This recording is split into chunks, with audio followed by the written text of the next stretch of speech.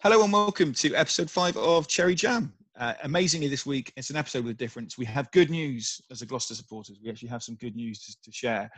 With me this week is Snowy, as James Eastwood, Russ Brooks, and from his returning from Lithuania, Lawrence Loz. I hope you had a nice time. It sounded like you did anyway. Yeah, very good. It's lovely over there. Good. And because we're nothing if not a jet-setting lot, Jim is currently in Belgium, cycling, and maybe having a drink or two as well. So anyway, what we wanted to do to start off this week was to have a chat about some of the new signings. We've been sort of week on week having players leave the club, but this is the week where we've had some players join the club.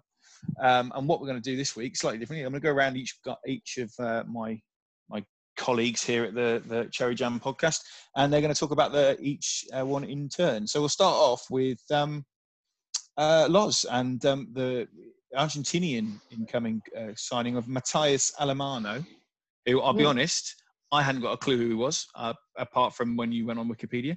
But you were the nominal second row of the group. You played there. None of us did. So you know exactly what you're talking about here, mate. I'll let you take it on. Well, we've lost a world-class lock in Mostert, which is obviously a blow, but we signed an Argentinian that only one player has played more caps for Argentina since Sanchez made his debut, and that's the new one we signed. So he's bigger than Mostert, ever so slightly, and he looks a big old piece of Argentinian biff, which can't be a bad thing, let's put it that way.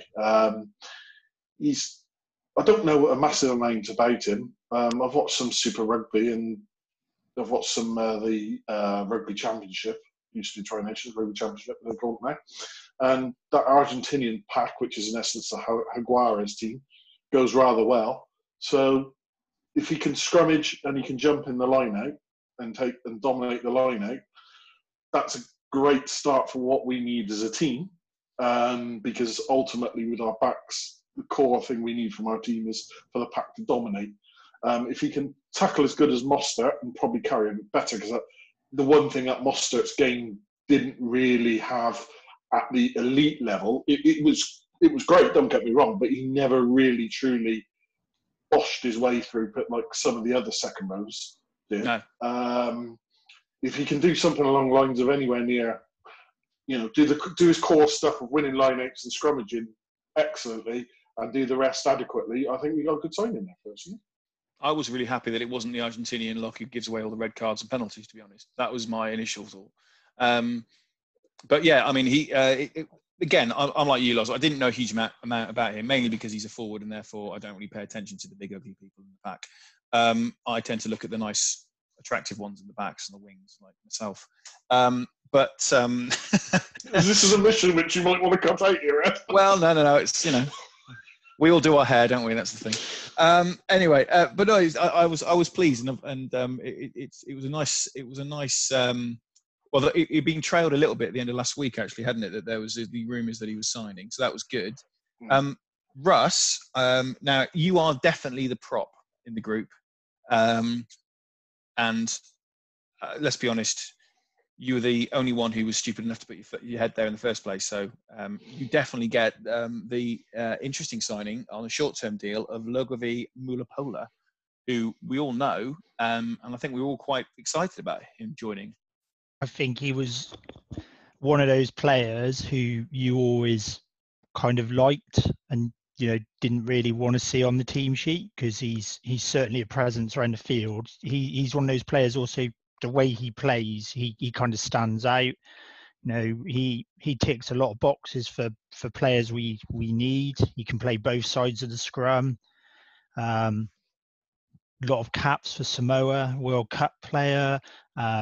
He's come from Leicester. I think when I looked earlier, he'd played 15 out of 20 games for Leicester this year as well. So he still was a regular at Leicester in spite of their troubles.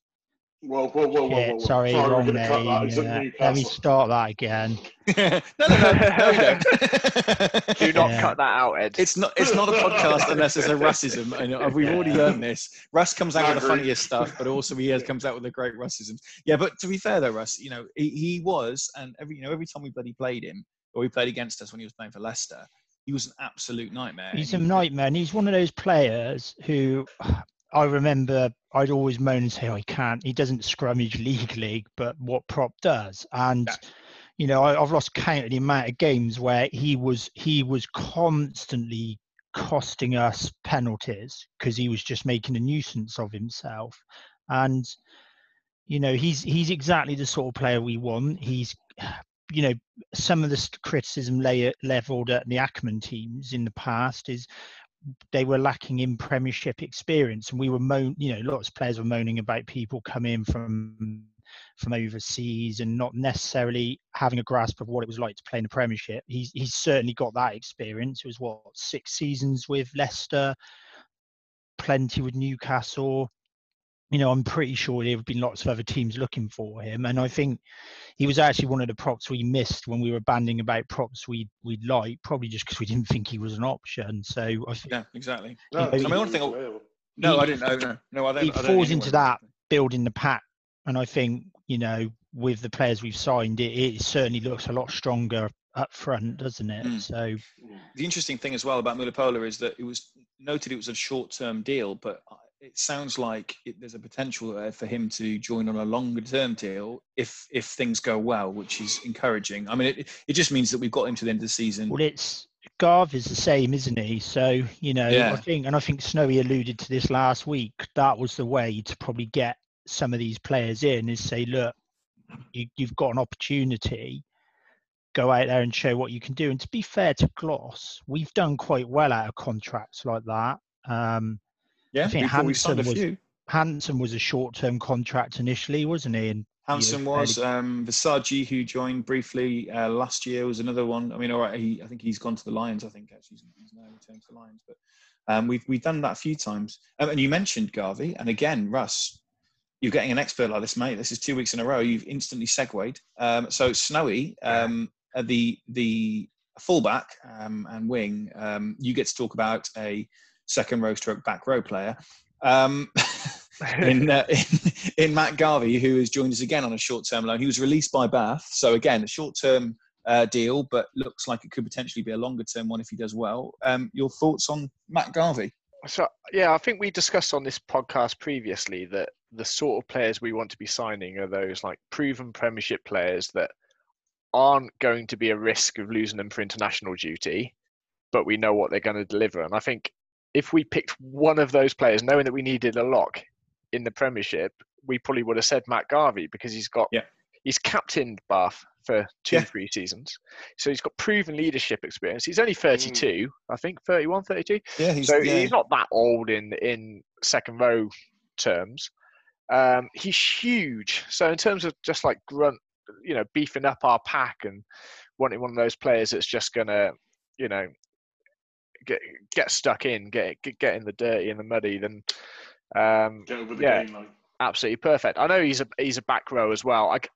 I can't see him playing back row for us very often, but especially with so many artificial pitches now. But if we did need to just size up our pack, I could see him in the back row and just to bulk it up a bit. But I mean, a week ago we were struggling. We were saying, look, we've got a big gap there in the second row. Now we're looking like a pretty complete pack. Probably option, isn't he? I think, I was going to say exactly and flexibility as well with this. Good bench option. And we talked about this last week, 4 games in 15 days, and the squad's going to be stretched. Some players who are versatile like that can be a massive advantage. I mean, how many back rows have we had the last few seasons? And yet a couple of seasons ago, we had a back row crisis. So it doesn't hurt to have someone who can step in there at short notice across any positions, I think, especially with a smaller squad. So they hinted again this week that there could still be 1 or 2 more to add. Where do you think there's still a gap possibly in the squad? I'd say maybe fullback. Fullback, we've only got 2. We've got players that can play there. Maybe but we've only got 2. But we've only got 2. I think centre we're fine, but we've only got 2 out-and-out fullbacks in in Woodward and Hudson. And let's be honest, they're a bit fragile at times. It's one 10 you can pay 15 or vice versa, maybe. Yeah, I think personally that we probably need another fullback, but I wouldn't be devastated if we didn't fill that hole until next season. You could I argue think we're probably short prop as well. We are Yeah, I short. was about to say, I think Tight another head prop. prop, because, you know, we've still got Knight and Saville are still fairly young, still learning. I think, you know, Seville, mate. Seville, I want to correct you on that one. Let's just roll with it. Let's just no, Saville, can't do that anymore. let's just roll with it at this point. Jesus Christ, I'm becoming the Carl Pilkington of this podcast. Becoming. But yeah, in all seriousness, we you know, some more experience in the front row. I think the one thing that did make me laugh is I saw a few comments that saying, "Oh well, we've got rid of Mostert and we've signed a 32-year-old Ian Garvey and we're moaning about his age." And it's like, well, what do you want? An experienced 21-year-old? You can't have it both ways. No. Well, that's what you said, isn't it? Before 18-year-old with 50 years experience. Yeah, exactly. And I think I think a bit more experience in that type 5 is probably where we know we could benefit from.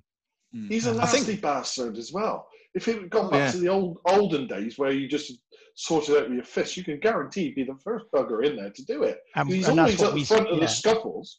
And if people were saying the front 5, you know, our pack hasn't been got enough grunt and edge, so that's the sort of player you need. I mean, Slater was a similar signing, wasn't he? And look what he's done. So, you know, and he needs backup. You need players of all types, really, to bring the best out of the backs, you know.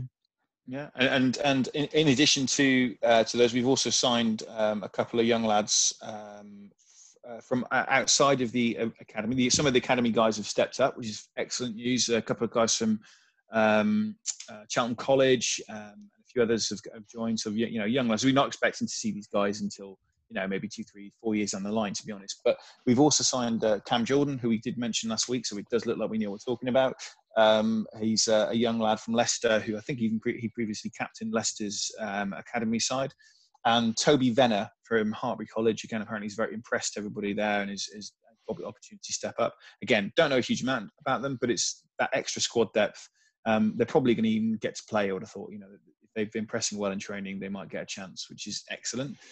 And then I'm just going to briefly touch on, so we've got new deals for Tim Taylor and Trevor Woodman. So Tim Taylor is kind of not really stated exactly what it is. I think he's assistant pack coach or something like that. And Trevor Woodman is assistant forwards coach. And I suppose he would probably have some sort of continuing role in terms of scrum coach. But they've got new deals. And then most importantly of all, though, by the biggest deal from my point of view, I mean, the players are brilliant, but the biggest deal for me this week was Alex King is our new backs coach. And this guy comes with an incredible pedigree from coaching alone. You know, he's won the league with Northampton and Montpellier in France. And or Clermont, sorry, it was at Clermont, but he was at Montpellier. That's right, my go. This one, that's my one this week. But no, he's joined us from Montpellier, sorry, but he won the league with Clermont. But I mean, as a player, you know, we used to go. Me and my dad used to go and watch Gloucester play every away game. We'd always go down to Wasps, and Alex King was that player that you'd be in a game, you may be 2 or 3 points ahead or 2 or 3 points behind, and you'd look like in control. And Alex King, all he would do is he'd spend the last 20 minutes of the game just sticking a dagger into your heart by kicking the ball into the corner every bloody time. And it's nice, finally, after 20, 30 years, we finally got Alex King out of the club, because apparently we failed on 2 or 3 occasions to get him into the club. We were apparently very close when he was at Bristol University many years ago. But it's that for me was the signing of the week, really, Alex King, and hopefully he and Cipriani can get together and come up with some interesting plays with the. And then you think about it, you got Alamano, Matt Garvey, Muller-Pola, people like Slater, Ackerman, who's still at the club, running dummy lines off Cipriani. That might create a few gaps. Ledry. Yeah. Both Alex King and Trevor Woodman as well have got responsibilities for the backs and the forwards in the academy. So exactly. It seems like they have merged roles. Isn't that Taylor and Woodman's got that? I thought Alex King came as our attack coach, and I thought it was, because that's what I was going to say about what's Tim Taylor's role if he's now signed a new contract. Is it because it did look as though we possibly got a setup where we got our two main coaches in Skivington and King, and then we've got Taylor and Woodman, who will be involved day to day with the first team, but will also have an involvement with the academy. Therefore, that sort of way of coaching will be coming through. So the players are all being coached in the same manner. Yeah. We'll have that continuity coming through. I I think don't that's know. I think that's That's what Lance one of the Bradley's things. made clear, is that he is merging those two things. You know, that it's going to be very consistent between the academy and the first team. There's going to be very clear paths to move from one to the other. Dougie's filled in almost, didn't he, a lot of the time during the Premiership Cup and stuff. He was coaching part of that, wasn't he? Yeah. I wonder if there's an element of that, you know, let the academy, and you'd like to think that would be some nice forward thinking from the club, wouldn't it? It would be like knowing that you're not always going to have the same coaches move on, same as players. So developing a bit more of your back room, giving them all opportunities to come on if need be, is something we've lacked for a while in the past, hasn't it? We haven't had many. There's very rarely been a coach, Dean Ryan maybe, who's come from a different position in the club and then stepped up to take on that mantle in the way that Leicester used to do of old and so on. So I don't know, maybe that's something they're looking to do. Redpath as well, you could argue. Redpath, I suppose. Yeah, I mean, not the very thing, successfully though. No, well, I think the thing that for me, the biggest thing for all of this is that, again, it's I said it a couple of weeks ago, which is we don't have an identity as a club from a playing point of view, a structure, you know, a playing style, other than chuck it out to our very fast backs and see what happens, which we've always been able to do. But I'm encouraged by this idea that we're going to try and they're going to have this sort of pathway. There is going to be this continuity between the academy and the main squad, and it means that if a player is required at short notice, at least they'll have an idea of patterns of play. They'll have an idea of how they're going to be expected to play. I mean, I've gone to enough United games where Gloucester have done very well in the United leagues recently. But if you watch it, it's a very different style of rugby to how we play on a Saturday. It's very forward. Ironically, it's been very forward orientated. We've done very well at lineouts and mauls. But there hasn't been that sort of, you know, when you see Cipriani running to the gain line and looking, he's got three options. We don't have that. And that's, Snowy mentioned about potentially other players you'd like to see fill in.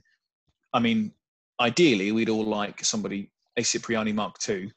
If Cipriani can't play or is knackered, that there's someone who is able to step in. I like Lloyd Evans, but I just don't know if he's got the same skill set and ability as Cipriani is on a regular basis. That's on that note, concern. I found it interesting in the podcast that Lance Bradley did that Skivington, during his interview, basically laid out what errors Gloucester made through the season and how he'd rectify them. Yeah, I did see that. Yeah. And they just said, no shit. Yeah, that's exactly where we've gone wrong. Why haven't the current setup looked to address this? Which I think is really interesting. So I'll encourage it. A question for everybody else on the podcast, really. Are you more excited? Do you think we're in a better place now than we were pre-COVID? That's a good question. Go on, Russ, you go, mate. I think it's hard to know, isn't it? Because it's all on paper at the moment. Everything's on paper at the moment. It almost feels like the start of a new season, doesn't it? And it's going to be really, because every team is in the same boat as us. You don't know who's going to have improved, who's deteriorated, who's kept it going. There's lots. I think if you'd have asked everyone here a couple of weeks ago, I think we'd have been a bit more anxious. I don't think any of us were as critical as some have been of the development. I think there's quite a lot of people who hopefully will feel a bit more at ease about it. I think I'm cautiously optimistic, but you need to see a few games. And I think the other thing is there's been a big change in everything there. And I think you've got to give them some time to make those changes, haven't you? Let's be realistic about where we are in the league. You know, there's a long way to go to clamber up there. And I think, you know, if we can get ourselves in the mix for Champions Cup next year, you'd probably take that, really. But that's still top six is vital as far as I'm concerned. So I think that will be the short-term goal, won't it? I think it's eke through this season, see a few signs of what's to come, and get us in a place where we've got that next year, and then have a full pre-season, whatever that looks like, and when the next season starts. But I think that for me is the main thing, is just give them time. And if we get top 6, like you said, Ed, that's vital. I don't think it is. I think it wouldn't hurt us to be in the Challenge Cup again, given the fact we got a new coaching setup which is coming in. They're having to hit the floor running. So what? They don't. We aren't going down. Let's I know that. Get some systems sorted. And as you said, get ready for next season. And if we're not at the high intensity week in, week out, because we're in the Challenge Cup, not disrespecting those teams that's going to be in there, but it's no Champions Cup standard. No, it's better for a trip, but it's crap for rugby. Yeah.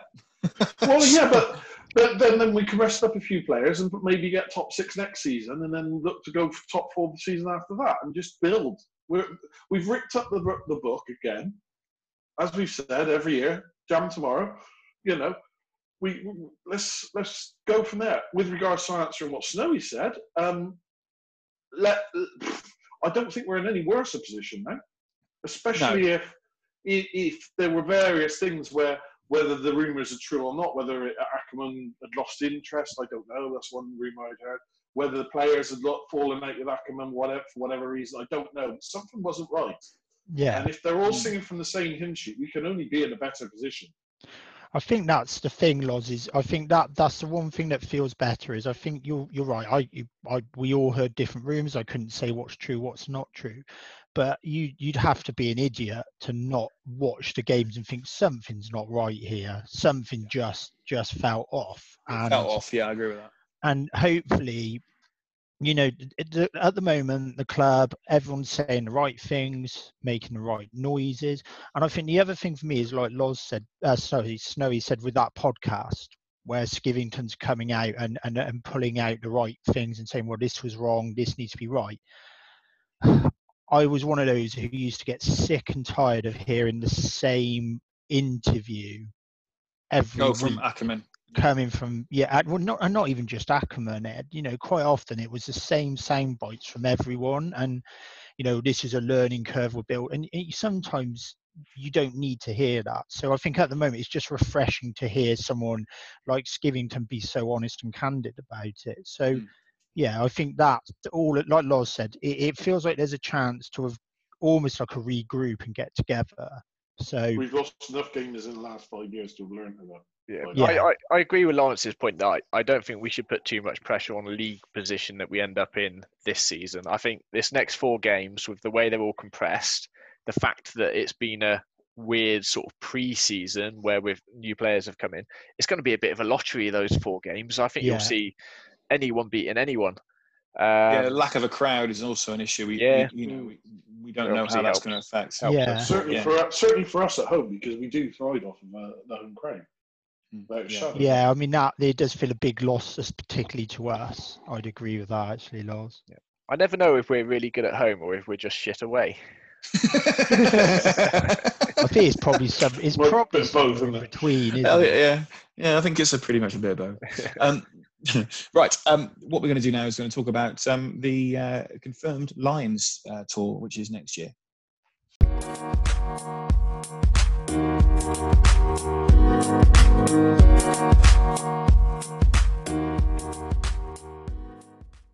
Right. Okay, so we're going to be talking about the Lions tour, which is confirmed in South Africa for next year. And what I wanted to have a quick chat about is those players that are absolutely nailed on certainties for the test side. One of them is definitely a Gloucester player. We know that. If there's any other players that we think are going to be absolutely nailed on, I think a few of them are Saracens players who are going to have a very, very light schedule next year. Snowy, we'll go to you first, as I thought it'd be nice to start. Other than Johnny May, who is an absolute nailed on first test starter, who else is going to be in that test side? Well, I can't. There isn't anyone that jumps out from Gloucester, I don't think, at this point. Apart from Johnny May. Apart from Johnny May. But I think I think every Lions team, there's one of the nations that's performed well in the previous 1 or 2 Six Nations, which sort of forms the core, like the root of the squad. Yeah. And I can't see that being very far away from England at the minute. So I think you will see a core of English players there. Certainly in the pack. I think where it will be really interesting is how they work that that 10, 12 position. Yeah. I think there's a lot of unknowns at the minute. Especially with the league structure and everything as well, is that it's hard to even really guess at who those form players are at this point. We didn't have a full Six Nations, No. so we didn't have the standout from that. But from a Gloucester perspective, there isn't anyone that you can really think of outside Johnny May. Johnny May is one of the first team names on the team sheet. I'm certain of that. I mean, I'd like to think Hines would be maybe a squad player. I think genuinely he's in the top 3 or 4 scrum halves in terms of international in the home nations. If you think about it, you look at Scotland. They really don't have a particularly dynamic. I personally don't think they've got a particularly dynamic scrum half at the moment. So then it's a case of one from England, one from Ireland. No, I think you take Webb and Davies. Webb and Davies. Yeah. Well, Webb and Davies. Conor Murray's going to be. Conor Murray will be thereabouts. I mean, you're only going to take 3 scrum. You only take 3 scrum halves. And I think that's your 3 there. I as much as I like Hines in his game management, I think the other thing you've got to remember with the Lions is it comes down to the type of game plan the coaches are going to want to play, and whether Gatland. And we know Gatland. Warren Ball. The one thing with Gats is he will throw a couple of curveballs out there, and given. Well, Welsh under 21 like you did last time. Well, yeah. Well, I'm not saying they're always the right call, but it works. They were touring in the area, so it was kind of a nice. I don't think there'll be any huge surprises. Where there might be is I don't know whether he likes to. I think he likes to rub up Eddie Jones the wrong way, and I just wonder if there's a part of him who would maybe just. If Sips plays well, he might just take him along just to stick him in the midweek side and let him go and have a run out and just piss off Eddie a bit. I don't know. Maybe, yeah. I think if I was Hines, I'd be booking a 3-week holiday to Namibia. Let's put it that way around the time. Yeah, true. Yeah, I don't think he would fit how Gats is going to play out there. I think that's it for me. But I think Snow is right. The difficulty was that Six Nations is short, and France were by far and away the best side. Until they suddenly weren't. Well, yeah, but it wouldn't be France if they didn't blow up. Because they were bloody awful against Scotland. But I was just saying they were great for about a game and a half, weren't they? Yeah, but they were shocking against Italy. It was a weird Six Nations that no one from the home nations set it alight, really, did they? So no, I think that's a fair statement. And it's going to be so. I don't know. I think Snow is right. It's going to be very difficult to judge it. In terms of if you're picking on form. I mean, there's even been like some stuff in news, hasn't there, that they might let some of the Sarries players go out on loan to play in the Super Tournament to try and get some game time, which I don't know. It seems. But then I do wonder though. I mean, these players, people like Itoje, Vunipolas, Farrell, these players are, they play a lot of rugby. Let's be honest. They play a hell of a lot of rugby, international rugby. Saracens, it's high level rugby as well. It's not. They're not turning out. When the Six Nations or the Ultimate Internationals are on, they're not playing the Premiership Cup games, are they? They're playing Heineken Cup, Champions Cup, and the big games. It might end up being, if you say to them, right, you're guaranteed almost like Farrell, Toji, Vunipolas. Realistically, they're going to be in the squad unless there's an injury. They're probably going to be in the squad. So you just assume them then. Well, they get camp. They just basically go into camp. They're conditioned to absolute fine-tune as much as possible. I think the other point I'd make on that one, Ed, is just it only seems to be levelled at some England players that they need game time. If you look at the Wales, Ireland, Scotland model of their tournament, they don't play. They don't play. No, they only. That's why I don't understand why it's levelled at the Premiership. It's arguable that it's one of the reasons why we struggle in the Champions Cup, other than not having the money of those teams, but. Week in, week out, you get absolutely battered in the Premiership, and you don't get the break that they get. So, well, that was the argument. I remember there was when we played Munster. The last time we played Munster was the year before last, when we got absolutely stuffed by them at home. The week before the game at Kingsholm, was it Declan Kidney was coaching Munster at the time? I think it might have been. He basically rested 10 players for 2 weeks, 3 weeks beforehand. Just didn't play them because the Pro 14, whatever it's called, is just a pointless tournament. And he just went, well, because they know they're going to qualify for the Champions Cup every year. That's the tournament they focus on. So they just basically said, well, we're going to rest you. Gloucester played 3 key Premiership games back to back, and have got to really struggle to qualify for the Champions Cup, and that's the difference. So you're right. A lot of these players are going to be. It might work in our favour this time for the Lions. Wasn't the 3-week break a reason why we got hammered by Wasps? The reason we got hammered by Wasps was they had 3 weeks to work out what the pod system was. Well, yeah, you know what I mean. I know you mean. My memory, so I couldn't. Yeah, thanks for that. Thanks for reminding everybody there, Loz, of the moment in Gloucester rugby. Is there anybody? I mean, just out of interest, as I say, is there any player that off the top? I mean, I'm apart from the obvious like Saracens players and stuff. Is there any player from, say, one of the other home nations that we think is going to be, could be in for a shout if we sort of take on this season's form? I know obviously next season's different, but if we work on this season, is there anybody we thought might be a player that we'd probably include? A resounding no there, I can hear. I don't know, it's difficult. There's players that play. I think the one who's bounced back, and I'm not his biggest fan, is Hogg. He's, he did have a few drop balls, but then he's shown that he seemed to lack for me before, some resiliency to come back, and he's had some good performances for Exeter. I wonder if that will bring him on to be a better player. I think the other one in Gloucester who might be an X factor, could have given the call for Wales, is whether Zammit will play himself into the Wales mix, and do they take? I think that would personally, I think it'd be a step too far. I know people would be screaming for him, but I don't know. There's no play off the top of my head. There's no one in any of the teams who's screaming, yeah, they're an absolute lock-in. No one's screaming a lock-in, but a Bolton might be, if you can get some form, especially now he's going to Exeter, might be Johnny Gray in the second row. Yeah. And that's not as a starter, but it might be as a squad player. He walks, I don't know, I can't remember whether he's been playing much for Scotland or what, but if him on pop form, he's got to be considered, because he's like his brother, he's a hell of a size as well, if nothing else. Yeah, I mean, I don't know, it's a slightly unfair question because it is over a year out and we've not had rugby for 4 months, but it's just interesting. And you haven't really told us about that as well. No, I thought that would be quite mean. There are, of course, the obvious names that are going to go, like your Mako Vunipolas and stuff. Yeah.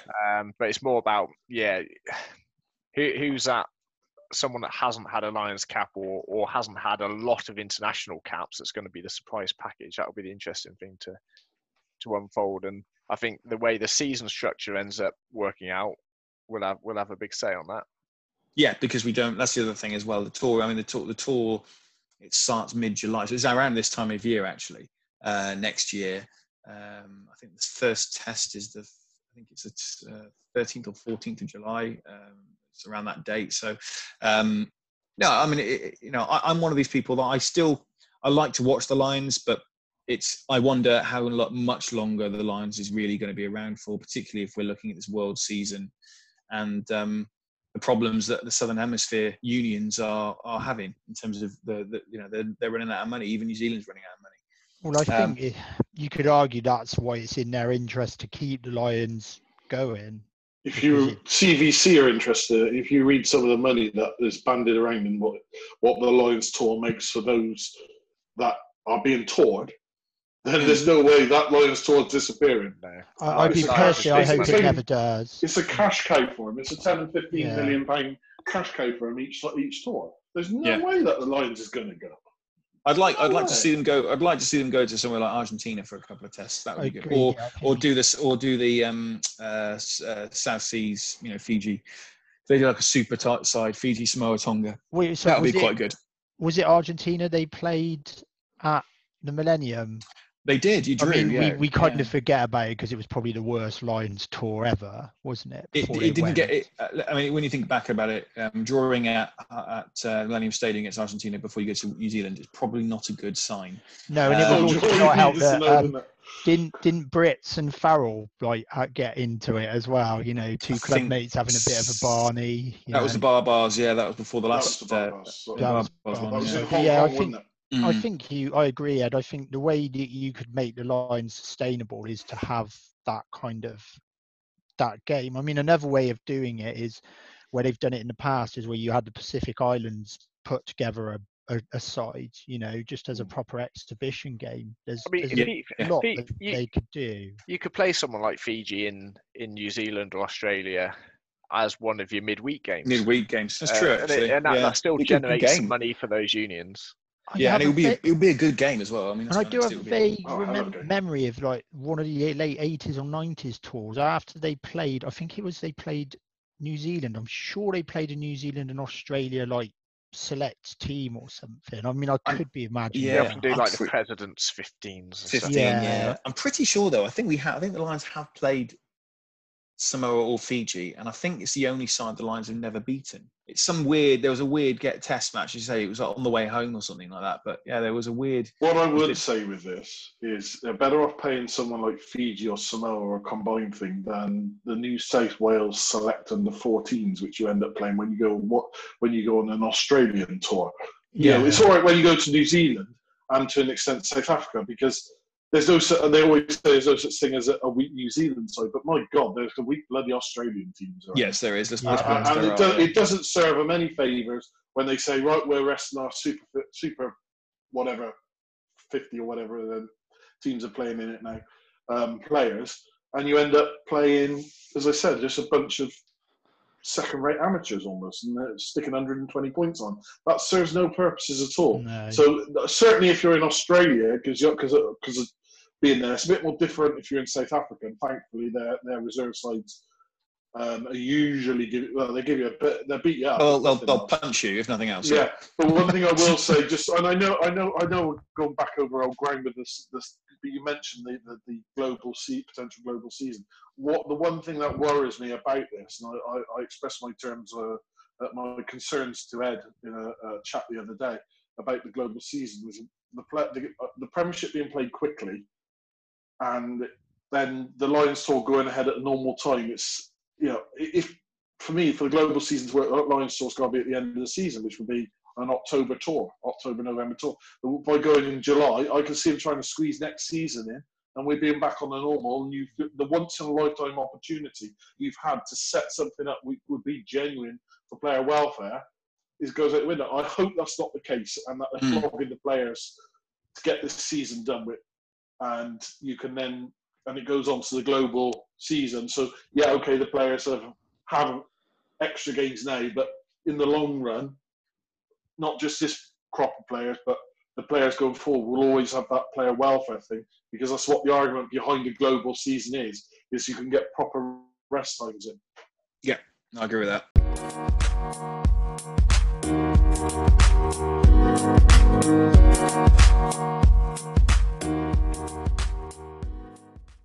Right, that's so the final part of tonight's podcast is as we asked for people to send in suggestions for topics we could discuss. We've had a few in. Please do keep sending them to our Twitter handle, which is @jam_rugby. We'd be delighted to have them, and we'll go through them as we go through the weeks. This week was sent in by a good friend, actually, of the show, shall we say. We all call her Bungle, and it's Sarah Hayes. So we just wanted to give you a shout out there. She's asked us to discuss our favourite moment in rugby. So that could be Gloucester, it could be international, whatever. I'm going to go initially to Loz, because I believe you can't pick, so I'm allowing you this because it's only fair, because we could be here all night, but we'll give you these. You go ahead first, mate. Yeah, I decided to go away from the obvious of the World Cup win and stick to Gloucester, and I got a few. So to go in no particular order, the Cardiff Heineken Cup win. In 2000 or 2001, whichever year it was. 2001, yeah.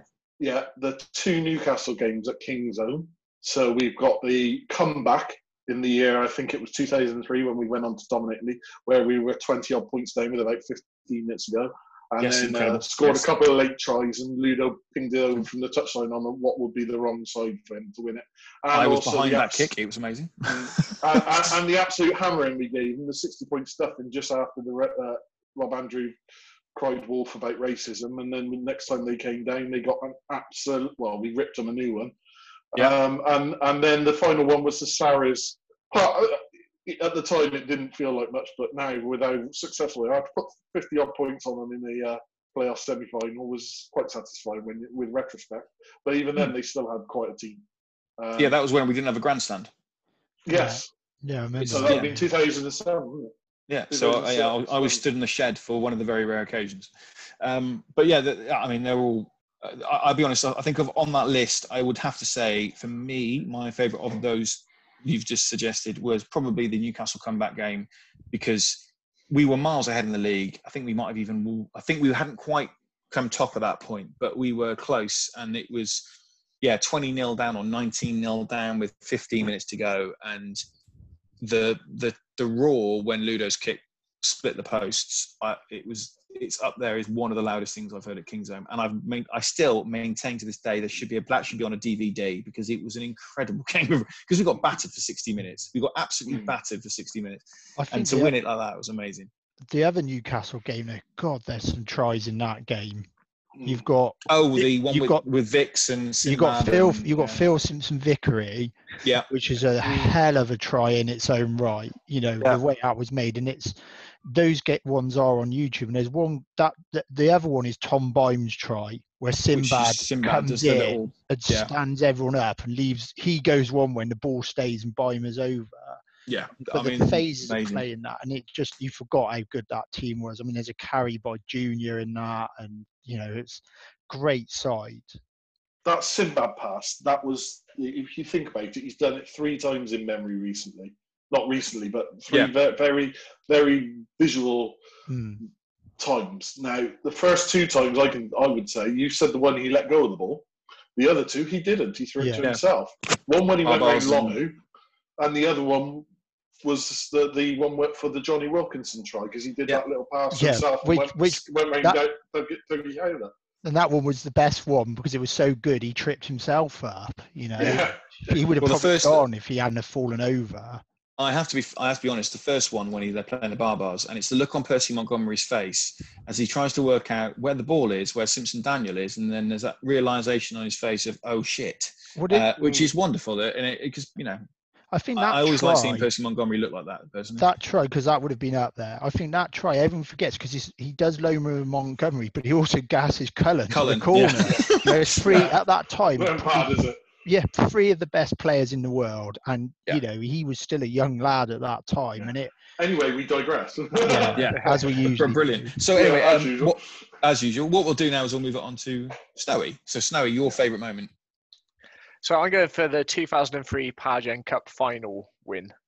Not just the achievement, but the occasion and the event, because I don't think I've been to a club rugby match since with such a big and passionate crowd in attendance. And I don't think Twickenham's been sold out for a club game since then, but 60% of the people there are on £10 tickets who only go to a rugby game every couple of years.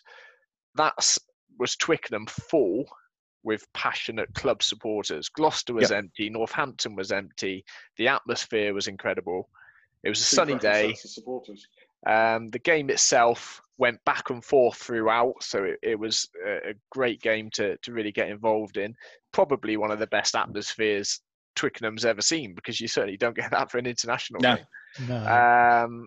And as we've alluded to in previous podcasts, probably the best ever Gloucester side. But the professional era, anyway. Yeah. Obviously, from what we've seen, let's be honest, we're all still relatively young. I mean, lots of time. Cheers. Russ ain't far behind me, mate. No. And the Gloucester players scoring tries that day, you had James Forrester, James Simpson Daniel, Ludo going the length of the pitch. Marcel Garvey, It was it was everything about that great team in one game. I mean, the Ludo intercept was probably one of the best moments, because I think we're all enough of a Gloucester fans to know we probably didn't quite believe we'd won. And then Ludo gets that intercept. It's still in the balance, isn't it? You see him and you want him to go away.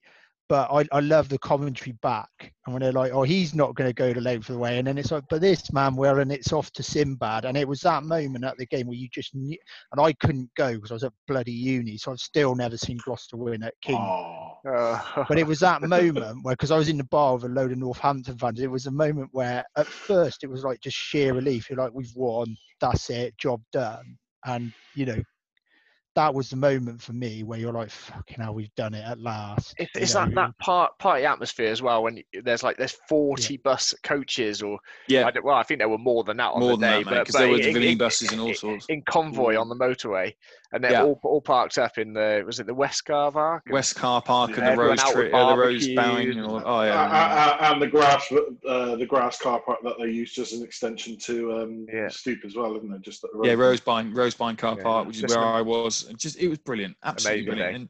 And, I'm just glad we were on the right side of it because a few weeks later, a month later or so, it wasn't so fun. No, but does that lead us to believe that Rush should no longer be allowed to go to a Gloucester final at Twickenham? Pretty much. I think we've assumed this. I mean, to be fair, I've only seen us win 2, so the Russ, your one, mate. Yeah, okay. So I thought of one after I said to you, which was just a quick shout out to the Japan versus South Africa game, because it was one of those games I remember switching it on at the time, just to watch rugby, thinking there was nothing in that game, and by the end of it, just being on my edge of my seat, 100% invested in wanting Japan to do it, and the way they won that game as well, because I think we've all seen upsets, but it's like because the other team have played badly and the team that have won have just kicked a couple of penalties and got a lucky intercept.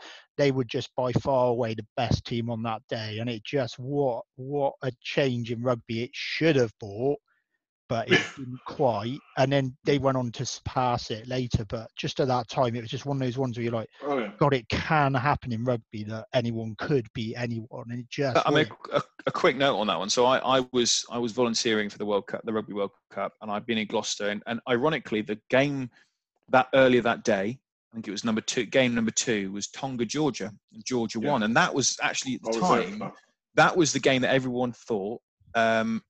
That was going to be the shock. That was the shock of the tournament game because Georgia weren't really expected to beat Tonga, and I always remember I was afterwards I'd gone round to a friend's house and we were having a barbecue, and they have this amazing little sort of games room with a couple of TVs, fantastic place. So I'm in there on my own watching Japan South Africa, and half time Japan I think are winning by 2 points or something, and by the end of the game, there was probably 20 people at this barbecue. Every single person was in this games room watching that game. And when they scored that try to win the game, it was as if England had won the World Cup. And and the other thing about that was, it was that moment I thought, bloody hell, this is how rugby could be. Yeah. Was I had 2 people say to me afterwards, when's the next game? And if nothing can, I mean, I was like, well, there's games tomorrow, there's loads of games. But this is the thing, if people could get that feeling and that emotion and how amazing the sport can be, and that one game I think definitely is up there. Yeah. There's 2 quick things I'd like to say about that. There was the turning down of the penalty for the draw, looking for the corner, the sheer belief, that momentum it gives me goosebumps just thinking about that sheer bloody mindiness. We are minnows of the world. We are taking this team on, one of the giants, one of the favourites for the World Cup. And we are going to win this game. If we go out, we're going out in a blaze of glory. Fair play to them, and they bloody well did it. And the other thing I want to say, as we're in cricket season, the Shire beat Surrey in the cup final. It was a good day all round then. The other thing about the finish to that game is when a team is behind and it's gone 80 minutes and they need a try to win as opposed to a penalty, it is incredibly rare that they score. Yeah, amazingly rare. One of the main reasons for that is that they go within themselves. They become incredibly conservative because if you chuck the ball up and lose it, it's game over. And that was what was amazing about that Japan side, is they just kept throwing it side to side and going for the corner, and it was a really incredible thing to see. All great scores as well, all really well worked tries. The one off the line out is one of my all-time favourite tries. It's just an incredible try. But their favourite by a long way, and not just because of the result, it meant a lot to me at the time as well, is Gloucester 16, Bath 10, 1996. And I could list Yeah. hundreds of reasons, but very quickly, my dad passed away when I was very young. And at the time, it was too painful to go to Gloucester for a long time. So I still followed the team avidly, but it was very hard to go and watch. My cousin dragged me along the week before to the Bristol game, and vaguely knew Gloucester was struggling at the time, and they had to win. I think they had to win the last 3 games to have any chance of staying up. And that Bristol game was a good game, and we won. My only abiding memory of that game was, Thomas did a 22 dropout that went backwards. That's like the only real thing I take from that game. But my cousin was like, we've got to go to the Bath game. They've got to win this game. It's the local team, Derby. We've got to go. So I don't know. I don't even remember how we got tickets. We just managed to get tickets. But what a game it was. It's the first. So Under the Floodlights was my first proper taste of Kingsholm Under the Floodlights. And you couldn't pick a better game. It's the first game of Richard Hill done the run past. And I think, if I remember rightly, it's the one where they interviewed one of the Bath players, who was like, "We've lost this game before it began." Because Andy Robinson said afterwards, yeah. Andy Robinson said he saw the players run in front of the shed, and he said he knew at that moment they'd lost the game. The fans were like absolutely ravenous, and they were just, went over in the court. Paul Holford went over in the corner early doors, but we were against it the whole time. And I remember Glanville going over and being, but you just never the belief in the side that day. I think they interviewed Barnsley a long time ago, and he said one of the things he always remembered with Gloucester was they just could never understand how a bunch of plumbers would never lose to them at home and would give everything. And that game just summed up that Gloucester side for me. There was one moment, there was a scrum, and the whole crowd was doing the Gloucester chant, which you don't get that often now, but it was the whole stadium. It felt like literally goosebump moment. And this Bath fan in front of me was like, "Oh, that's good. What's that achieved?" Kind of like just badging me. Oh, you had to look at Sibsy and Fizz before they packed down. That scrum was not going backward, and it was a monumental penalty that was massive in the game. And it was just one of those ones where you felt as a fan, you genuinely played your part in it. And it was just, if I was just hooked again, and just it was one of those games where it's just absolutely amazing, and it's a game that has grown in status. And it's an incredibly important game, Russ, because funny enough, very similar to yourself. So my first proper game watching Gloucester in the league was the Bristol game on the Saturday. My dad took me along. I was coming up to 12 years old, and he says to me, "Oh, do you fancy?" I know, Loris, if Loz is shaking his head on the video call we've got here. Anyway, and then my dad said to me that afternoon, he said, "Oh, do you fancy coming to on Wednesday? We've got Bath." And I was aware of the Bath rivalry. And, if you're going to get a kid hooked into sport or into a team, there is no better than Gloucester under the lights of Kingsholm. It very much helps that you win. It very much helps that you win against the biggest rival, and also the biggest rival that a week later, or maybe 2 weeks later, had won the league. Bath at this time were an all-conquering side. They were a very, incredible side. And they went on to win the Heineken Cup the following year, didn't they? Yeah. So they're an amazing, amazing team, and I can remember. I'd never see. I don't think I've ever seen my dad so emotional. He was hugging people. There were grown men crying at the end of the game.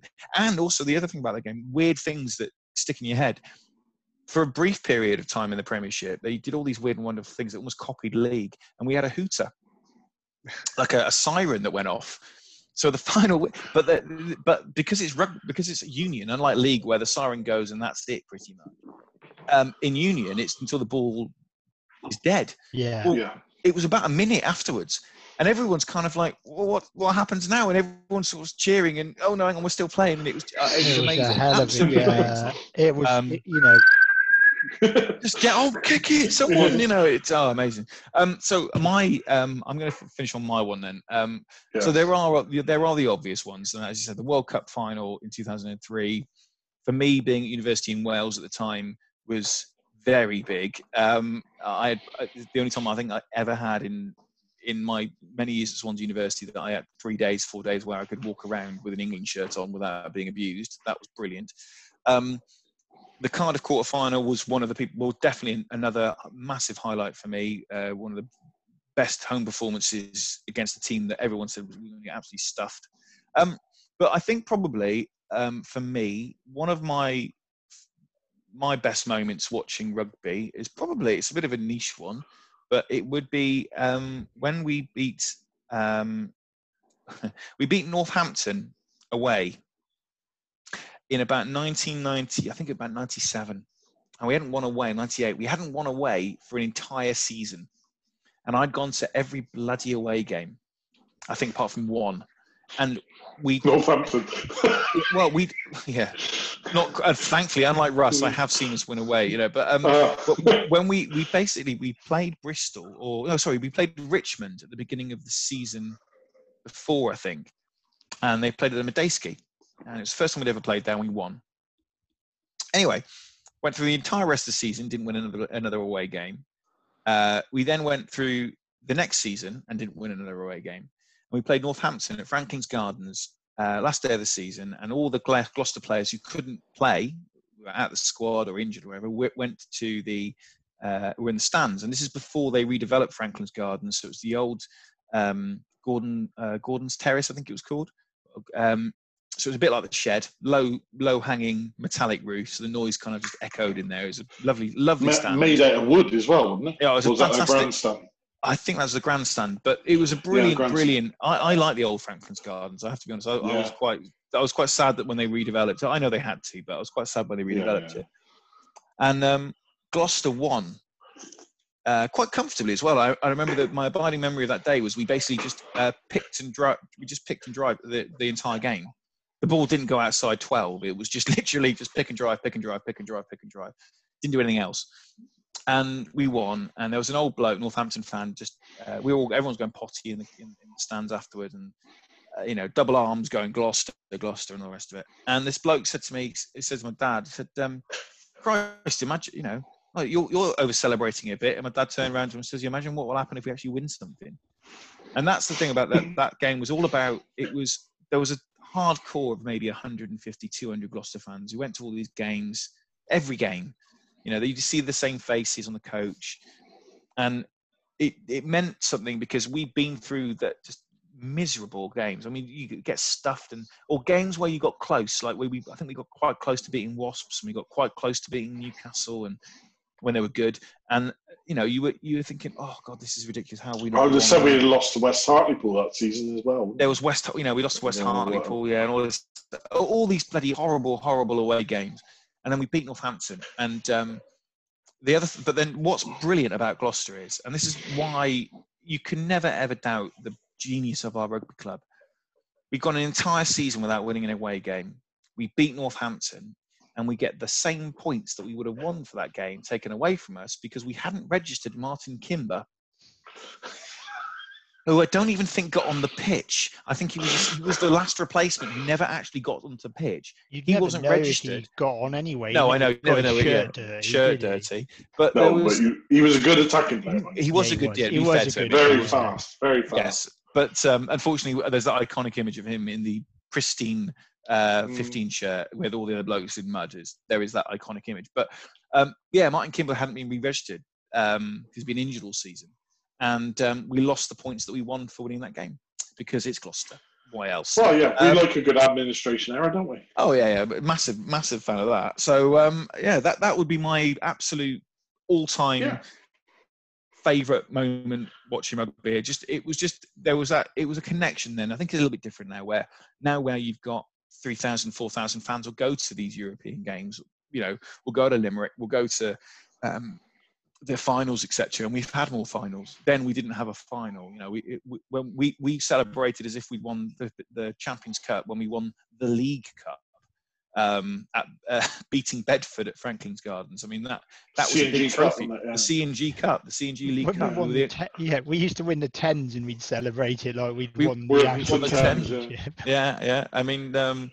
Well, people used to. I think Gloucester for a while were the first team ever to get a pushover try in the sevens. I mean, it's it was small victories, but I think that's what I loved about that. You love about Gloucester is that it's that connection with the supporters was what hopefully with the new coaching staff and the direction of going to a forward generated side that hopefully will be continued. So on that note, we'll leave it there. Well, there's one more note. One more thing. Go on, Lawrence. There is this. It's most important, guys, because you forget all what we said. Of course, naturally, our favourite game of all time is the 68-12 beating. Of course, sorry, you are correct. Us beating Bath 68-12 is the greatest moment of all time in rugby. What am I thinking? And if anyone disagrees, you're wrong.